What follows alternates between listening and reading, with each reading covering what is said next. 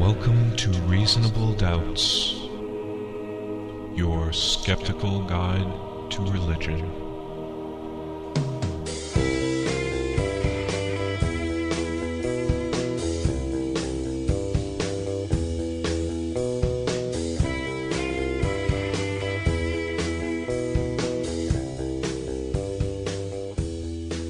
Welcome to Reasonable Doubts.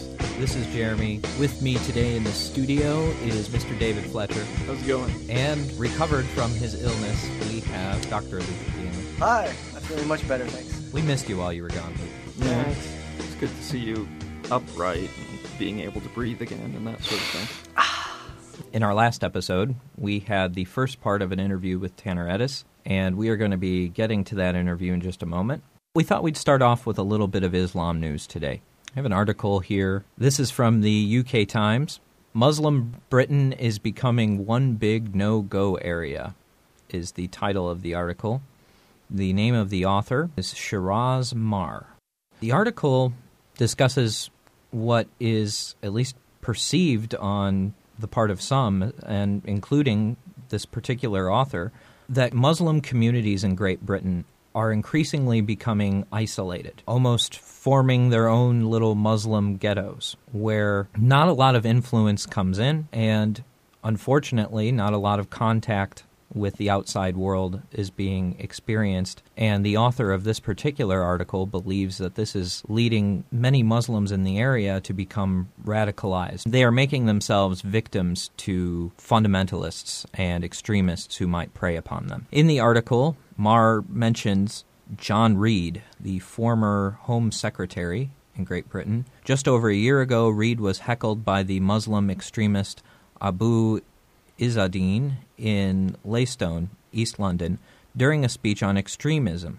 Abu Izzadeen said, "How dare you come into a Muslim area?" And the picture that they were getting that was that somehow, if you were not Muslim, you were not allowed into this portion of London. And the author of the article, Mar, goes on to say the picture is mirrored outside of London. One of the country's biggest and most deprived Muslim areas is a small heath in Birmingham, where Dr. Tahir Abbas, director of the Center for Study of Ethnicity and Culture, was raised. He says it has, as a dominant Asian monoculture, low social achievement, high unemployment, says Heath is precisely the kind of insular and disengaged urban ghetto that was being spoken about. Mar explains his perception of the situation. Hair-trigger sensitivities that have Muslim extremists respond to real or perceived insults with death threats, violent demonstrations, murder and terrorism make it difficult or even impossible for non-Muslims to believe the claim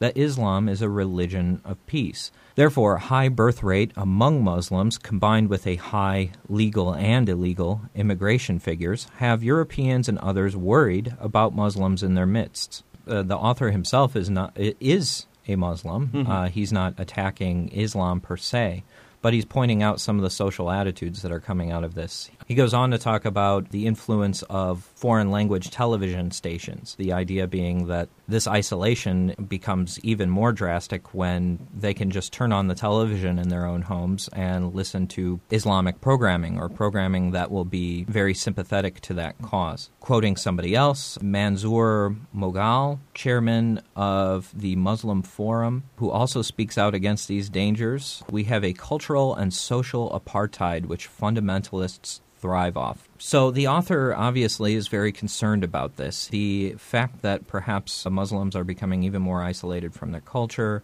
that this is going to make them a target for extremists to prey upon and use the frustrations that come out of that and recruit more people to their cause. What he says, of course, it's one of the saddening things about this is that it's not just non-Muslims that are targeted by some of these extremist attitudes.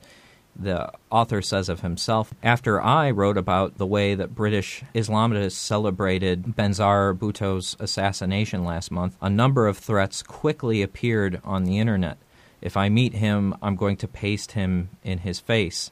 wrote one, and another commentator said that this author should suffer severe punishments in this life and hereafter. Marr says their attitude springs from the Takfiri mindset, which in its most extreme form underwrites Al-Qaeda's philosophy by suggesting that anyone who disagrees with Islamism, the extreme politicized form of Islam, is a legitimate target for attack. So making matters worse is even moderate Muslims who are trying to criticize this, or at least warn their fellow Muslims that this is not healthy, being isolated culturally like this. Even they are being targeted and criticized and put down by their co-religionists, I guess you could say. Have you heard this week they had a series on NPR about this too? In Europe, like the Turkish community in Germany and in the Netherlands, they had a similar thing where they listed all the elements by which this isolation can occur. So, for example, when you move to a country, if you need a bride, let's say you're a guy who has a job in Western Europe, you don't get one there, you go back to the home country from some village there and your extended family sets you up with one. So this person comes over, the bride comes over, and doesn't have any integration in the community. And so in some ways these immigrants are more conservative than, let's say, in the secular people in Turkey would be. And they set up, like you said, independent communities because they can select their own people, and these people don't know anybody, so they certainly don't know any Western Europeans like Germans or whatnot, so they have to stay within that community. They don't speak the language. They're not required to integrate. So psychologically, a lot of this community, they build up allegiance to their extended community there because they're so different from this secular Europe with, they see like pornography or things that they consider explicit, and it makes them, even more turn inward into their own community. Integrate our communities here much more able than the other Western European countries. If you look at like Islamic people and Muslims in the United States, this huge community that we have in Michigan, and I think Dearborn's the largest outside of Palestinians outside of the Middle East, and they don't share what you see in Western Europe, this alienation. They like America. They appreciate that they can, even though they do have somewhat of a separate culture with, if you drive through, you definitely know you're in that type of neighborhood. It's not nearly as isolationist. If you live in an isolated locality, you don't have to worry about the total outsiders because that's just a foregone conclusion that, but what you have to worry about are the people that are really a threat to, let's say, a fundamentalist community are those waverers, the fence sitters. Those are the people, and that's why, you look at Dante's Hell, it's the people that are in group that change or that suffer the worst punishments, not just the total outside people. You hold people, the apostates, to a higher standard. Because those are the ones you have to worry about. They're the biggest threat to the community. So that's why you have like Muslim women's rights advocates who say, you should get a divorce if your husband beats you. Those people suffer the worst punishments often because they do represent a threat that Western people wouldn't. They are separated by language when you move to this new country, and you're separated by economics. Often these are poor areas. The religion gets added to that, and then somehow you want to attribute everything to that and say these people are not just different from me because I'm poor or I don't speak the language, but they're morally different because they're Christians and I'm Muslim. And you use the social identity theory says that you look at aspects of your group identity and then you derive self-esteem from that by saying, and think about what a boost it would be. Instead of saying I'm a poor Muslim who doesn't speak this Western European language, you can say I'm a member of an elite community and we're, better than those decadent Westerners, and we're going to, and now they're coming in our neighborhood. It's very self-esteem boosting to think that way. So what does that do, Luke, then on the other side? Because they had a poll in a different article here called Muslims Must Do More to Integrate, says UK poll from the UK Telegraph, is asking the question whether or not the situation has gotten so far that we can consider many of these Muslim areas to be no-go areas, to be completely isolated where non-Muslims are not welcome. 35% of Britons agreed with the statement. 38% disagreed, and the rest were unsure. 56% were critical of the failure of Islamic communities to integrate into society, and only 1 in 4 felt that they had been successful. And so what I'm wondering, Luke, is what does this do to the other side? I'm sure group identity goes both ways, right? So how much of the perception of non-Muslims might begin attributing crime in these areas, hostility and things, strictly to religious factors and not to things like language and... Well, that's one thing that we're going to talk about this through the show today, but that people need to separate factors of economics, culture, and language from the religious aspect. That's one that is apparent because of the religious devices that people use to say, "Look at me, I'm wearing a skull cap," or I'm wearing a yarmulke or a cross. And people latch onto that as the primary difference. So yes, the outsiders, I guess if you want to call it that, in a paradoxical sense, the Western Europeans attribute anything then to the fact that they're Muslim, not that they might be disenfranchised or people that live that haven't been integrated into the community. Mm-hmm. There's actually even an interesting argument that Western Europe prides itself on having lots of immigration, and it's relatively easy to get into like those countries in Canada. That has gone too far in that they've been. The liberal position is all multicultural differences are good. If you want to do genital mutilation, hey, that's your religion, and you shouldn't mess with that person. Or if you want to, have different status of women, that's part of your culture. But I guess a conservative argument is that has resulted in this, that these things should be confronted, that anybody coming to, let's say, the Netherlands should receive, this is what the country is about, free speech, rights of women, and that if you want to be here, you need to learn these things rather than just come in, and we're not going to make an effort to... And bring your own culture. Yeah. Surprised I'm hearing myself saying this, but there might be an aspect to the conservative argument, not in the sense that they should just shut out all immigration, right. But, you have to look at the differences of why has the United States been successful in integrating its community, and it might be because our immigration pace has been more slow. Those people were kind of... they couldn't just set up their own little shop in their own kind of ghetto area where they only speak their language with nobody coming around saying, hey, you need to, do this. Right.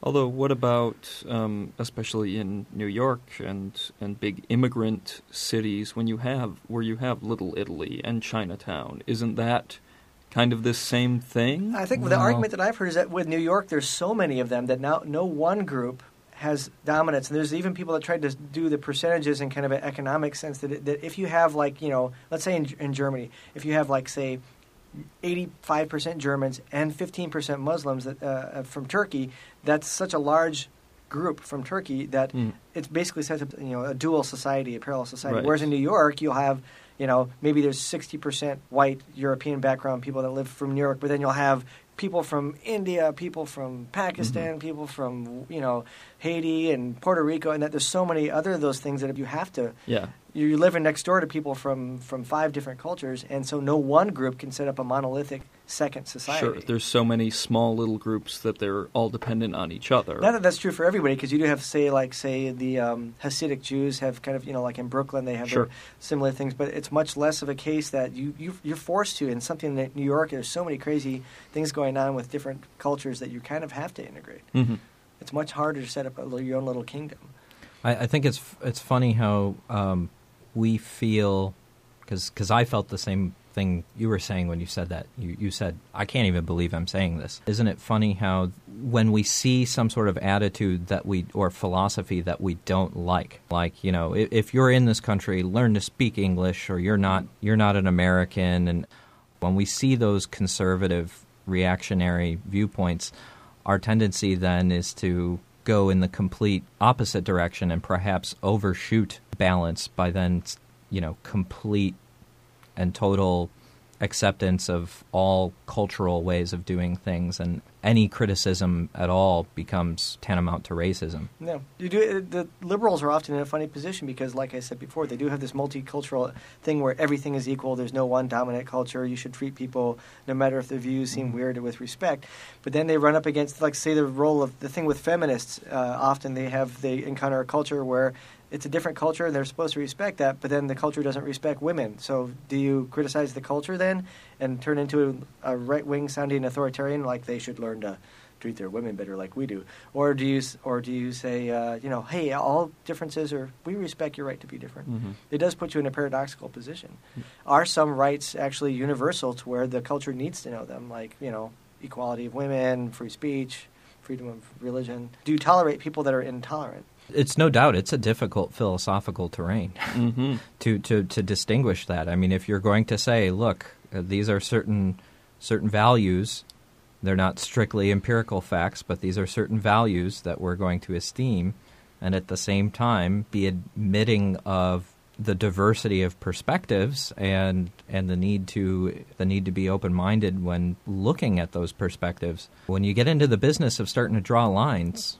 that's really tough philosophical terrain.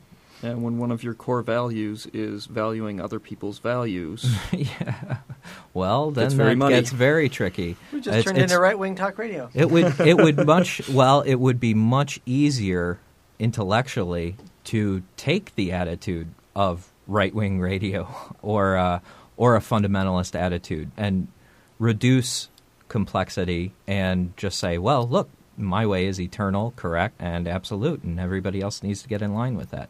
I think a lot of skeptics and freethinkers are not blessed or cursed with that ability to do that. We have to have some level of nuance in our answers. Let's move into the second part of our interview with Tanner Edis to get more on this subject.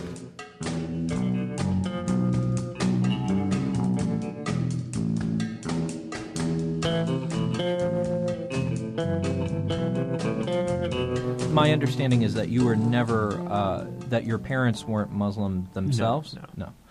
But you grew up in that sort of society and were exposed to it early on. Yes, my personal history is that my mother's American, my first language is English, and my father's Turkish. And both of my parents come from very secular backgrounds that are fairly indifferent to organized religion. So I've never been a devout Muslim in any sense. But you are in a good position to perhaps help secularists, naturalists to understand Islam, I would think, in a way that others aren't because of your personal experience with it. The new atheists is the term that's being thrown around to talk about this recent string of best-selling books from a skeptical perspective, one of which is Sam Harris's book, The End of Faith. Sam Harris, the way I understand it, he sort of scoffs at the idea of anything such as a moderate Muslim and makes some pretty strong cases about how perhaps some of the violent tendencies and some of the more fundamentalist tendency of Islam do flow straight from the Quran. And yet, so I hear that, and then I read other books that are defending Islam, saying that it is a peaceful religion, that there is a very strong sense of tolerance that extends all the way back to Muhammad himself, Muhammad being a ruler, how he dealt with subjects that had not converted.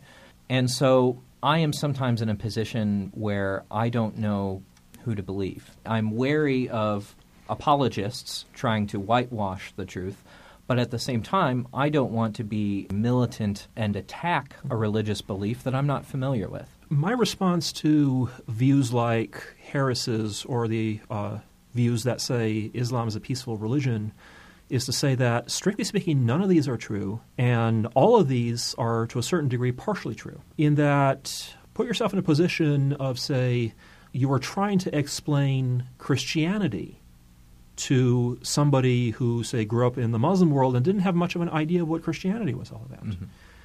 You would presumably have a hard time pointing at something that defined Christianity as a whole. You would sort of start talking about, well, when you talk about Christianity, it's very diverse. I mean, you have Protestants, you have Catholics, you have Eastern Orthodox, and you have all those divisions within them. You have more liberal versions, conservative versions.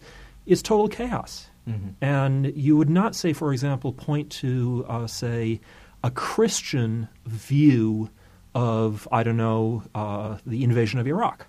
Mm-hmm. There is no such thing. There are many different Christians with many different views who very often, very strenuously disagree with each other. This is true for any world religion, and it's true no less with Islam. There is no such thing as an Islamic view of violence, in that there is no such thing as there is no true Islam. So if anybody is telling you that true Islam is a religion of peace, what they really mean is that the kind of religion that they believe in as being the true divine message in their interpretation is peaceful. But it does not describe a sociological or a historical fact. Mm-hmm. The sociological or historical fact, and especially if you are a more secular-minded person, you're probably going to be less interested in what people say is a divine revelation as what are the facts on the ground. And when you look at those, you'll find a very large variety. Let's get back to the sort of question of, say, moderate Islam, because often there is a sort of irritating question raised of where are the moderate Muslims? But in my experience, personally speaking, of the people I know as friends, some of my relatives and so forth, the moderate Muslim is a much more familiar figure to me than any sort of bomb-tossing fanatic. People who are very liberal in their social attitudes, people who are very peaceful in their orientation towards politics and so forth, but yet identify themselves as devout, God-fearing Muslims. This is what I'm most used to. Mm-hmm.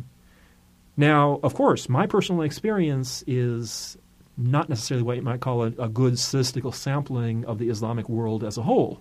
You have to go beyond anybody's personal experience. Right. And in that case, then too you find, I believe, that when you look at Muslims, you will largely find peaceful, even boring, everyday people. You will find the religion of shopkeepers, a religion of people trying to make the bus on time rather than people who are spending their time perusing jihadist websites. Even when you look at, say, for example, theologies and things like that, you have to recognize that there's a large diversity out there. Again, let me give you an example that's closer somewhat to my experience. So in Turkey, for example, if you talk about Islam in Turkey, there is no single Islam in Turkey. Okay, the majority of the population follows the sort of Sunni Islam that tends to define orthodoxy, but nearly a quarter of the Turkish population actually follows what's known as the Alevi sect. Now, Alevi people, they consider themselves Muslim. They consider themselves very devout, and they believe in the supernatural with an intensity that will rival anybody. But Alevis will not go to mosque. Alevis will have religious rituals in audiences where men and women are together. Alevis will not take seriously what mullahs will tell them. They will essentially ignore the whole body of Orthodox Sunni Islamic law developed over the centuries. And so what you find over here is that here's a population that is based in rural Turkey that is very liberal in their attitudes and very peaceful. Almost like Quaker Muslims. Very much so. So if you're talking about Christianity, and if you're ever reluctant in drawing Christianity, sort of trying to fit it into one box, and if you find yourself saying that, well, of course, if you're talking about Christianity, maybe they're the Jerry Falwells of the world, but they're also the Quakers, they're also the Eastern Orthodox, which people in the United States know very little about, so on and so forth. Well, yeah, the same thing goes for the Islamic world. And the Alevis in Turkey are as much a part of the Islamic world as the Taliban in Afghanistan or the mystical sects in Indonesia and so on and so forth. Getting away from some of the more exaggerated stereotypes, such as characterizing all Muslims as jihadists or of endorsing violence. My understanding is that government and religion are much more closely tied than they have been in the dominant Judeo-Christian traditions in the West. With immigration on the rise now in Europe, could that become a legitimate threat to secularization in the West, or is this just another type of fear-mongering? Both. It's both in the sense that Muslim immigration to Europe, not so much the United States, but Europe, is a matter of concern in that it may have effects in changing the character of these societies, and directly and indirectly by provoking nominally Christian reaction may possibly, this is just speculation, nobody really knows, but possibly lead to a revival of religious attitudes even in politics in Europe. That's probably a far shot.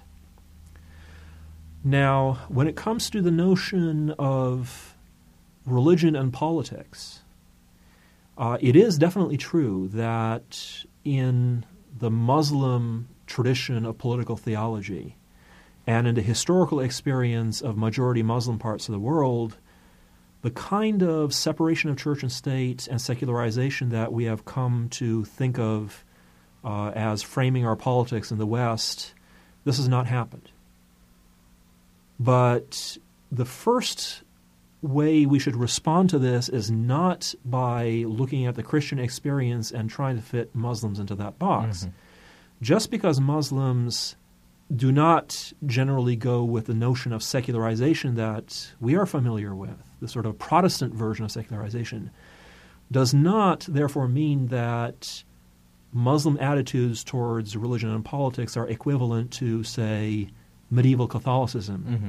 or the historical practice of the Eastern Orthodox Church in the Byzantine Empire. Muslim historical experience is different, and you have to look at it separately and take it on its own terms. And there you will find that even though Islam is always, for Muslim societies, the final reference in terms of legitimization, including political legitimization, this has not always meant clerical control of societies. In fact, clerical control of societies is actually very rare in Islamic societies. For example, the Iranian theocracy is really a historical oddity in many ways. And you will find that in practice, the Muslim empires have very often reached an accommodation between secular and religious spheres of law and influence that approaches de facto church-state separation in many cases. Because Islamic law, the resources which it draws upon, which are the Quran and to a large extent the prophetic traditions, are actually fairly limited in the extent of what they can provide in the details of day-to-day running of a large state. So even though the legitimacy of this has always been iffy from a theological point of view, the Islamic world has always involved, alongside Islamic laws that have been discussed and have been kept in custody by the Islamic scholars, alongside Islamic law, they have always included imperial law and various other versions of secular law that are going to run the situation. Now, of course, what we have still, the Islamic tradition ends up having a regulatory role of the whole thing. So the imperial law could never sort of completely break loose and go its own way. However, it has had, historically speaking, a fair amount of leeway. And very often, say, for example, in the Ottoman Empire, the sultans would go and do one thing, sometimes even blatantly violate Islamic law when there was Islamic law against it. And typically what has happened is that they got away with it because they had the political power. Now, this is not, again, I'm not trying to paint a picture saying that Islam really allows for church-state separation. No, not at all. Right. Still, you have this notion that the imperial law, secular law equivalents are always conditioned by a religious sensibility and always at the end of the day have to have some sort of religious legitimacy, otherwise it's not going to go. So from the point of view of somebody like myself, who is a staunch secularist, who is most comfortable in a strictly secular political environment, who identifies with secular interests, an Islamic polity is going to be unacceptable. It's going to be something to worry about. But this does not mean that if you have, say, a more Islamically colored political environment, it does not mean that your life is going to be run by Muslim scholars. It's not a slippery slope. Right. Tying it all together, the role of naturalists, of perhaps secular humanists, of skeptics of religion. We have our own agenda in society, and at least in America, we are not in the majority.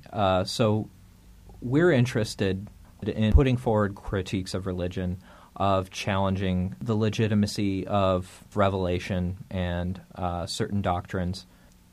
In your mind, what are the responsibilities of scientific naturalists, of agnostics, atheists, in dealing with Islam? Should we be forcefully critiquing their doctrines?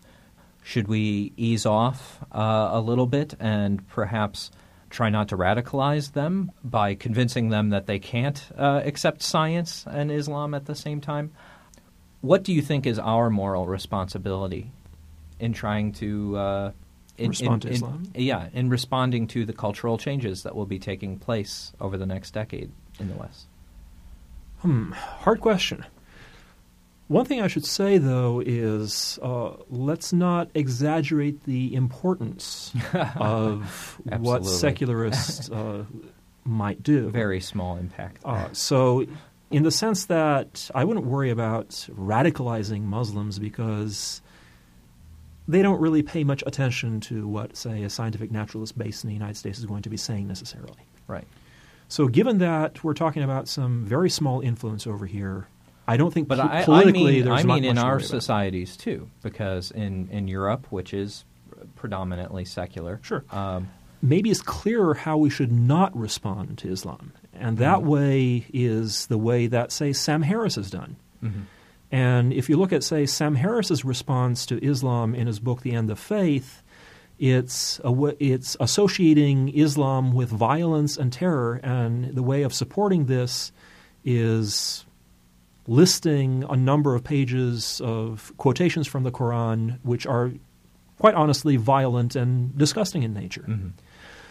However, this does not reflect Muslims' own understanding of the religion, and you do need to pay some attention to that.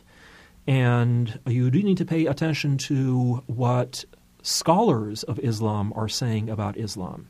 Mm-hmm. And if you look at Sam Harris's book and you look at his footnotes, there is no reference whatsoever almost to the scholarly literature about Islam, its theology, its politics, its history, nothing. Just a couple of books that were written by people with Israeli and U.S. nationalist connections. That's what I've heard, that a lot of his sources are taken from pretty reactionary propaganda. But never mind the political aspect of the things. What Sam Harris has done is extremely bad scholarship. Mm-hmm. And secular humanists in particular cannot afford to be associated with transparently sloppy scholarship of this sort. I think our first responsibility is a scholarly one. And I'm sure I'm saying this partially because that's my own background. But if we're going to critique Islam, and I think Islam should be criticized, there's a lot there to criticize. But if we're going to do it, we should do it right in a proper scholarly form, in that we should first try and understand Islam as best as we can, and also realize that in many cases our understanding is inevitably going to be limited. And that's true in my case too. And I grew up in an Islamic society. I may know a lot about, say, Islamic apologetics, Islamic theology, so on and so forth, but this is different than, say, a lived experience of being a Muslim. Sure. Try and understand as best as we can the variety of what we're criticizing, and not try and sort of propagate this myth of the one true Islam.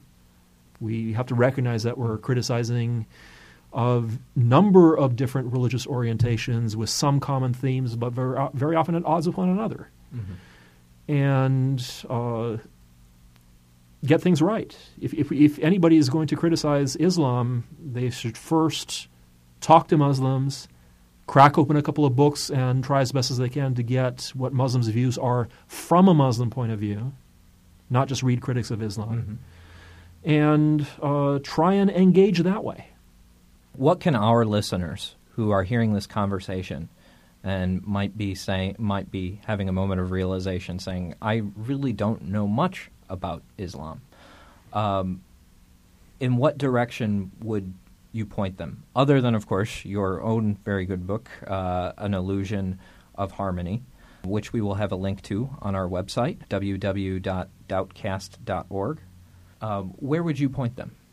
In order to try and get a basic background of Islam? To start. Well, go ahead and visit your local large bookstore or visit your local public library.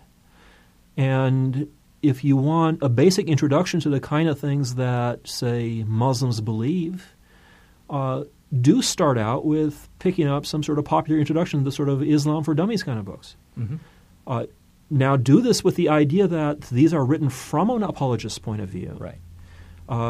Do these with the idea that these books are written with the idea of presenting the best face of Islam possible, and that much of this is going to be, say, historical distortions, et cetera, et cetera. Right. But that's okay. Especially people who are inclined towards secular humanism tend to be well-educated people who don't need to be told how to read a book of religious apologetics. You read it with a grain of salt. But really, this is how you should start. You should start by trying to understand how Muslims think about their own religion. Mm-hmm. After that, if you get more interested, well, you take it from there. You read some different books. You talk to some of your local Muslims around in your neighborhood. It depends on your level of interest. Thank you very much for joining us, Tanner Edis. I appreciate you coming on Reasonable Doubts. It was a very enlightening discussion. Well, thank you for having me on.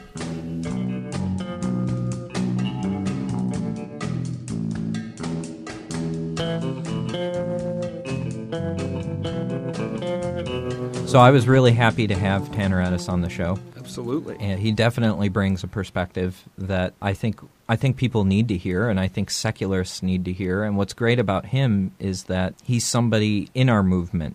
Not to say that we can't listen to somebody who isn't, but to say that I know for myself, when I hear people defending Islam, always in the back of my mind is the wonder if this is an analogous situation to what I am familiar with, which is Christianity, wondering if this is just apologists, if there's any validity to what's being said, or if people are just playing fast and loose with the Quran and emphasizing the good parts, not being completely honest. So somebody who I already sort of trust as having a critical and skeptical mind, hearing it from them makes a big difference to me. Tanner Edis said some critical things about Sam Harris. For those half a dozen or so listeners out there not familiar with Sam Harris's argument, could you briefly distill Sam Harris's argument? Well, let me read just a couple paragraphs from an article he wrote, Bombing Our Illusions, from the Huffington Post. He says, open the newspaper today or tomorrow or almost any day for many years to come, and you will discover some pious Muslim has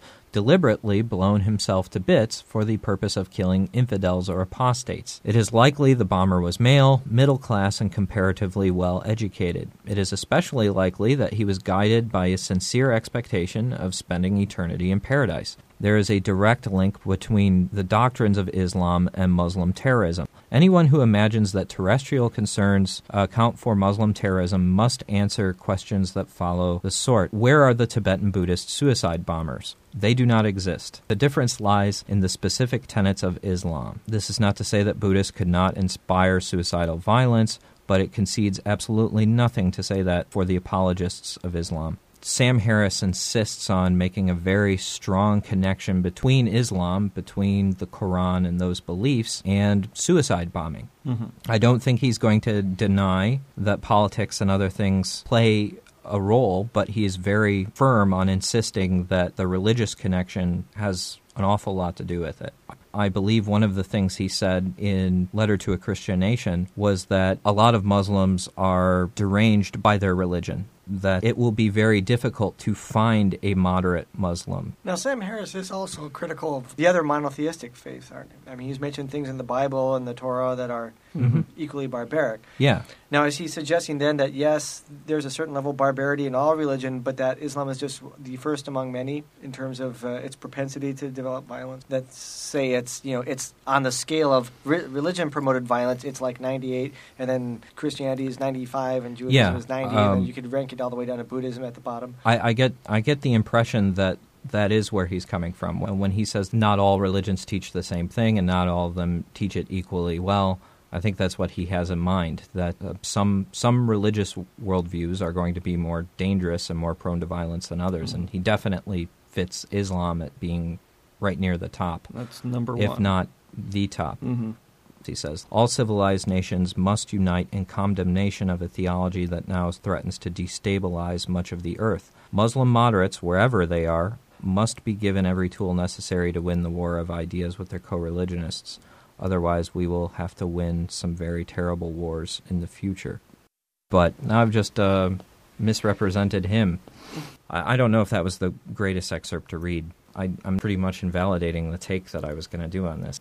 But this article must be post End of Faith or something, because I'm not so sure he was preaching we must help the moderates reform. No, in fact, Sam Harris is kind of the leading enemy of religious moderates. Yeah, he says I thought that was the case, religious too. moderation makes it more permissible to be a religious extremist. No, but here's the problem: is that we're treating the term moderate as if it's an entity out there that is unaffected by the actions of everybody else. That is, you can make somebody go from moderate to extreme. They aren't just like some thing stamped on their head. It's the same rationale as President Bush saying, we'd just kill all the terrorists. Well, what if your actions of going out and wiping things out is creating more terrorists from people who are on the fence? There's like a Right. bell curve for propensity. Right. So to assume that there's a pool of moderates out there, they will always be moderate no matter what you do. You just have to, and then a pool of fundamentalists and extremists, ignores the thing that if you can create an extremist out of a moderate Yeah. by your let's say political action. So if let's say there's a Turkey, is very secular and there's a lot of moderates. Let's say that we go and invade their neighboring country, cause a refugee crisis, start criticizing Islam. We then just created people. And so if Harris's criticism is that Islam is some set entity of a risk factor, that if you're Islamic, that boosts your risk, how does he, maybe the more complex way to look at this, that might be one of the risk factors, but if somebody invades your country or you feel that your culture is under siege, then you start answering And these polls like, increases. well, is it okay to bomb people? Yeah, maybe it is if you're under attack. The other factors we're not looking at are cultures that are under threat. Israel doesn't have suicide bombers because they have M1 Abrams tanks that we send. Thank you very Right. much for the United States. So back 50 years ago when the country of Israel was establishing, they did have suicide bombers. The president of Israel, Yitzhak Shamir in the 70s, and Menachem Begin were members of a group called Irgun, which was basically a Jewish terrorist organization that bombed the British out of Palestine. They bombed British and Palestinian targets to provoke a conflict that would cause the British to say, screw this, we're out of here. Then Israel becomes powerful. They don't need terrorists anymore because why would you have those tactics? It's a tactic. Right. That's kind of what I thought when we had a couple summers ago. We had, was it Lebanon? Yeah. Yeah. Hezbollah was fighting Israel over in South Lebanon. Right, and we were getting these reports that were coming in about how, of course, Israel was going to be raking up quite a bit of what's the nice little euphemism, collateral damage. Mm-hmm. They, of course, innocent civilians were being bombed and everything else, but it was because the Muslims were using them. I shouldn't even say the Muslims. It was Hezbollah. Mm-hmm. Hezbollah was using their own families as human shields. Well, that's certainly not right either, but at the same time, are you going to go right into the open? If you are outgunned and they're coming for you, wouldn't you fight in the most dirty tactics possible to win a conflict? That if the United States wasn't invaded or occupied or somehow technologically, if all we had was sticks and stones against fighter jets, that there wouldn't be Christian terrorist groups that would develop that said, strap a bomb on and you'll go straight to Jesus if you fight the overlord, Muslim overlords. You cannot tell me that would not happen. It fits perfectly well into that as an ideology. Sam Harris suggests that suicide bombing is kind of the worst thing imaginable that a person could do. Certainly it's horrible, but isn't bombing someone and living to bomb another day even worse? Look at Northern Ireland of a decade or so back. We had Catholics and Protestants bombing each other on the subways and everywhere else. And sure, it wasn't suicide bombing, but it was bombing that they felt because of their religious beliefs was permissible. Anytime you have a conflict, and I would agree with Harrison that religion can make it worse and that it can give you things like a transcendent, you're going to go straight to heaven type of thing. Absolutely. But it's just simply works itself into any other political conflict. Political ideologies can do the same thing, not necessarily heaven, but this will make me a martyr, this will make me a hero. Right. I'm usually pretty defensive of Sam Harris. I've read one of his books, and I've read several of his articles and watched some interviews, and I've always found the core of his message that we need to get rid of these social taboos that we have about criticizing faith. I very much can get behind, but I do wonder sometimes if people like Harris, who are trying to point out the fact that religion can be a very dangerous thing, are not overstating their case a little bit. Aren't there many more simple ways that aren't quite as extreme as starting wars or recruiting suicide bombers, fueling ethnic conflicts? Aren't there much simpler ways that religion can be a negative thing that people should be aware of that don't require us to point out those extremes? Right, and I agree. I think Harris's central idea that these taboos and sacred cows need to be taken down. As far as his big thing is that moderate religion is kind of a gateway drug. Moderate religion makes it permissible to be an extremist, and to some extent I agree, because obviously if there weren't moderate Christian, it would make it harder to be a Christian extremist. But I think talk like that is cutting off a lot of people who can help with the war, conflict, whatever, against extremism. Right. Moderation can be a good thing as long as I don't care what people believe, as long as they're not blowing me up because of it or trying to legislate their beliefs. That's fine. Yeah, I'm where you are, Dave. I don't, or at least I think I am. But again, I'm torn because I honestly do, going out on a limb here, but I honestly find many fundamentalists to have more intellectual integrity than their liberal counterparts, at least when it comes to the doctrines of the faith. Right. To me, the amount of self-serving interpretations that you'll hear from a liberal religionist, to me they're mind-boggling, the forms the arguments take and the inconsistencies in them and the standards of evidence that are applied to one side and then to themselves are just, it's completely without any real intellectual merit. Right. At least you know where you stand with an extremist. Yeah. With more liberal groups.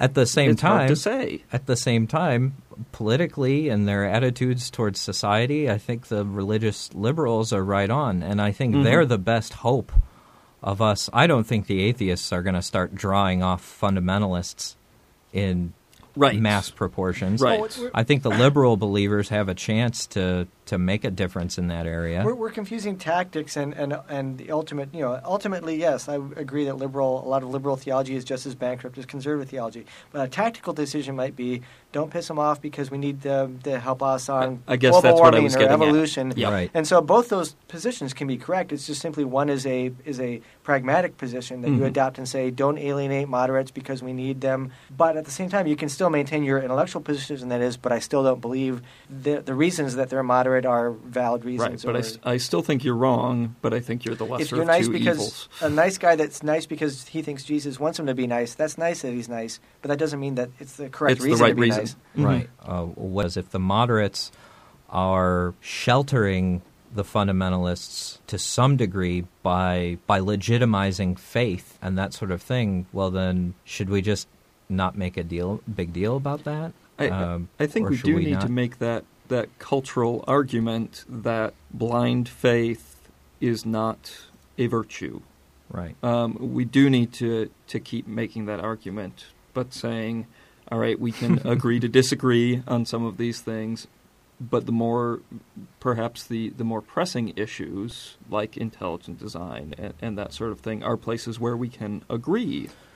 Well, and if you look at things historically, again, we'll mention the book Freethinkers by Susan Jacoby. We're just going to have to get her on the show to talk about it. But she provides a very good history of how on many progressive causes, women's rights, suffrage, women's suffrage, the civil rights movements, abolition, yep, and abolition, that many times it was skeptics, the freethinkers, unified with the liberal religionists that were the ones that together joined forces and really pushed a lot of these things strange forward. bedfellows, but Yeah. it takes that we're not a big enough group on our own to cause that kind of social change. Absolutely not. So should we continue along that route? No, I think that, and also that do we want to threaten that? we should make common cause with. I think the one thing with back to your thing about radical Islam is that, and this is especially something that annoys me, is when a conservative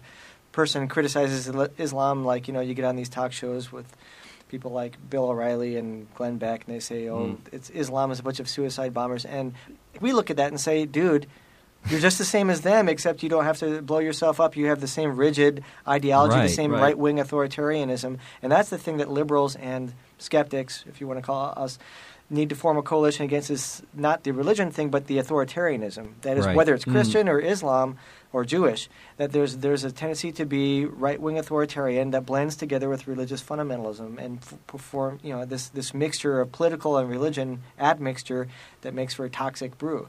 You have authoritarian ideology, suppression of women, against civil rights and basic rights, and it blends with the religion. God says so. And it's a very appealing, sexy mixture, and that's the thing that we have to align ourselves against. The content of the religion, I think, and this is where we're disagreeing somewhat with Sam, might be secondary. It's the authoritarianism and other traits like that. Right. And to say it's secondary, maybe we're answering the question here, because maybe this is what role skeptics being critical of liberal religionists could play in a positive way, is to keep some of their fantasies in check. Because if the content is secondary, that is not to say that the content is irrelevant. Right. And this is sometimes what you will hear from somebody who's more liberal in the religious perspective, is that, it's all good. Oh. And it's just a perversion of a truly good faith when it results in violence. If we're there to try to keep that perspective in check, keep it a little grounded in reality and say, no. These doctrines can be very, very dangerous in the wrong hands. No, I agree with you. We need to focus on that. The Bible and the Quran and the Torah really do say barbaric things. Yes. Yeah, and they do. And maybe calling attention to that can help keep the moderates from going too far off into outer space. But there's certain types of people that are drawn to that type of barbarity and simplicity that, and this is kind of like we talked, I think, the other day about in psychology of religion with the obedience Milgram paradigm. If somebody tells you to shock somebody, you shock somebody. Certain people that are more authoritarian buy into that more. And if the Bible says, well, I wouldn't have anything against Joe, but he's gay, so I got to I got to stone him. There are certain people that appeals to, and the liberal religionists would balk and say, "Oh, it couldn't say that. I'm not going to go stone him just because he's gay." And, so the content matters, but also the people interpreting it matter. It's a mixture of the two. Well, it's always so interesting the way perspectives meld and influence one another. Reflecting real quick on some conflicts I've seen amongst humanists, whether or not we are going to be knock down, drag out opponents of dogma, or whether or not we're going to be more sympathetic. It many times it occurs to me, well, why are we talking as if there's one way to be here? Perhaps people like Harris play a role with a harder edge, and perhaps some of the soft edge atheists and skeptics play another role, and that we're all sort of necessary. Our influences will all blend and make change, hopefully, in a positive direction. When I heard Dawkins speak, he made kind of that same point and said that, in fact, maybe I'm not the best spokesperson for the movement, but I can't be that touchy-feely, oh, yeah, your beliefs are really interesting kind of guy. So he's filling one niche that we have, and we need to have other people who are not quite so in your face about it. And we can't just take one of those perspectives. Right. Yeah, he agrees too. I heard him talking on the evolution issue that it's maybe his view is not politically expedient because it scares moderate Christians away from evolution by saying it does pave the road to atheism. Richard Dawkins says so. Absolutely. And he's agreed that that's not palatable in terms of a pragmatic agenda. You're scaring those people away. But there's other people that say, but it's true. Yeah, and we need both voices. Well, why don't we move on to something a little bit more lighthearted before the end of the show? We have a stranger than fiction that happens to come right from our own backyard, as it were.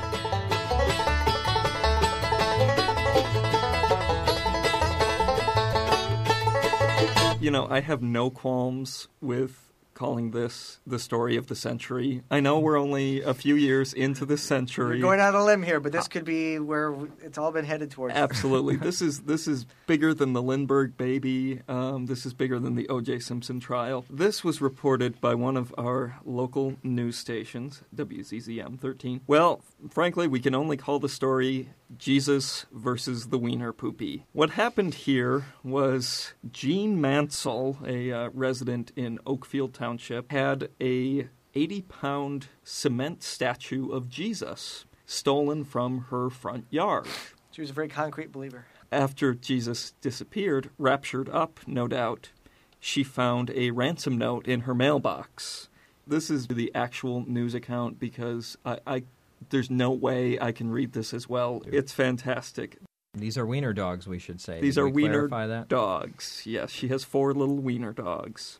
The note basically said they were holding Jesus for ransom. The note reads, "We are holding Jesus ransom until you clean up the poopy from your wieners, and trust us, we see you take your wieners for long walks without picking up their poopy in our yards.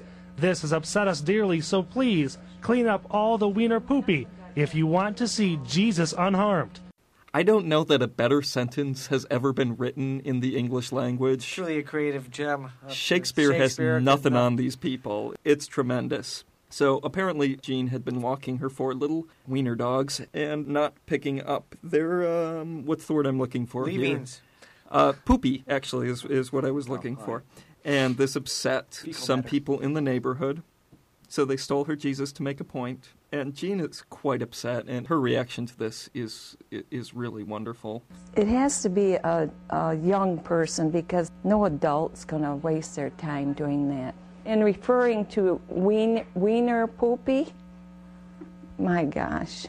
Now, Jean just wants her statue back and says she won't press charges if Jesus isn't harmed. And I thought, my gosh, something like that's going to be safe in your yard.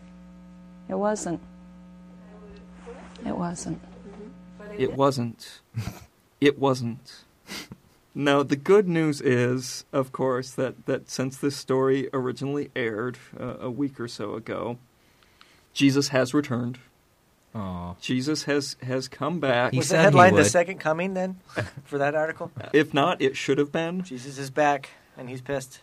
So Jesus is back, and as it turns out, the perpetrators were family members. There's the shocker. It wasn't the local heathen community? It wasn't the local heathens. Because I had pegged them right away as this is a heathen theft. People never expect family, but What still perplexes me about this, though, is it's an 80-pound statue. That's pretty heavy Jesus. But there was snow on the ground. You know what's really easy to track in snow? footprints. Footprints. I thought she did see footprints. Wasn't there something in the article about yes, that? Yes, there was footprints behind it and footprints in front of it, she says. Now, where the footprints came from and went to, apparently they came from, I don't know, her front door.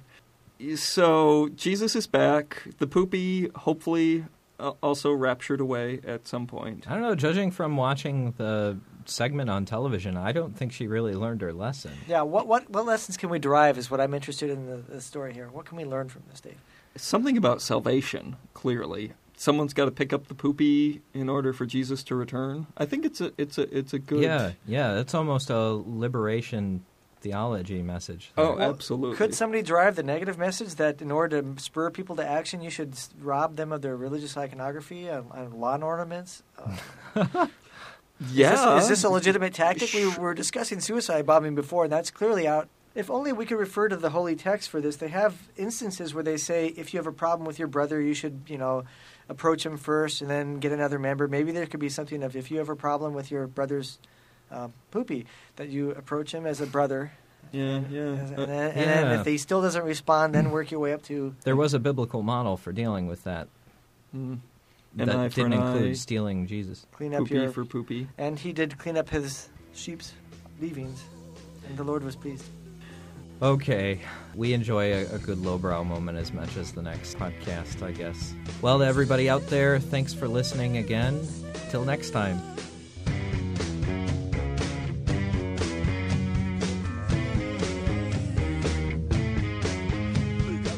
For episodes, links, or to email us your comments, log on to www.doubtcast.org. Josh Dunnigan helped with recording. Our theme music, Apple Tree, is produced by Love Fossil and used with permission.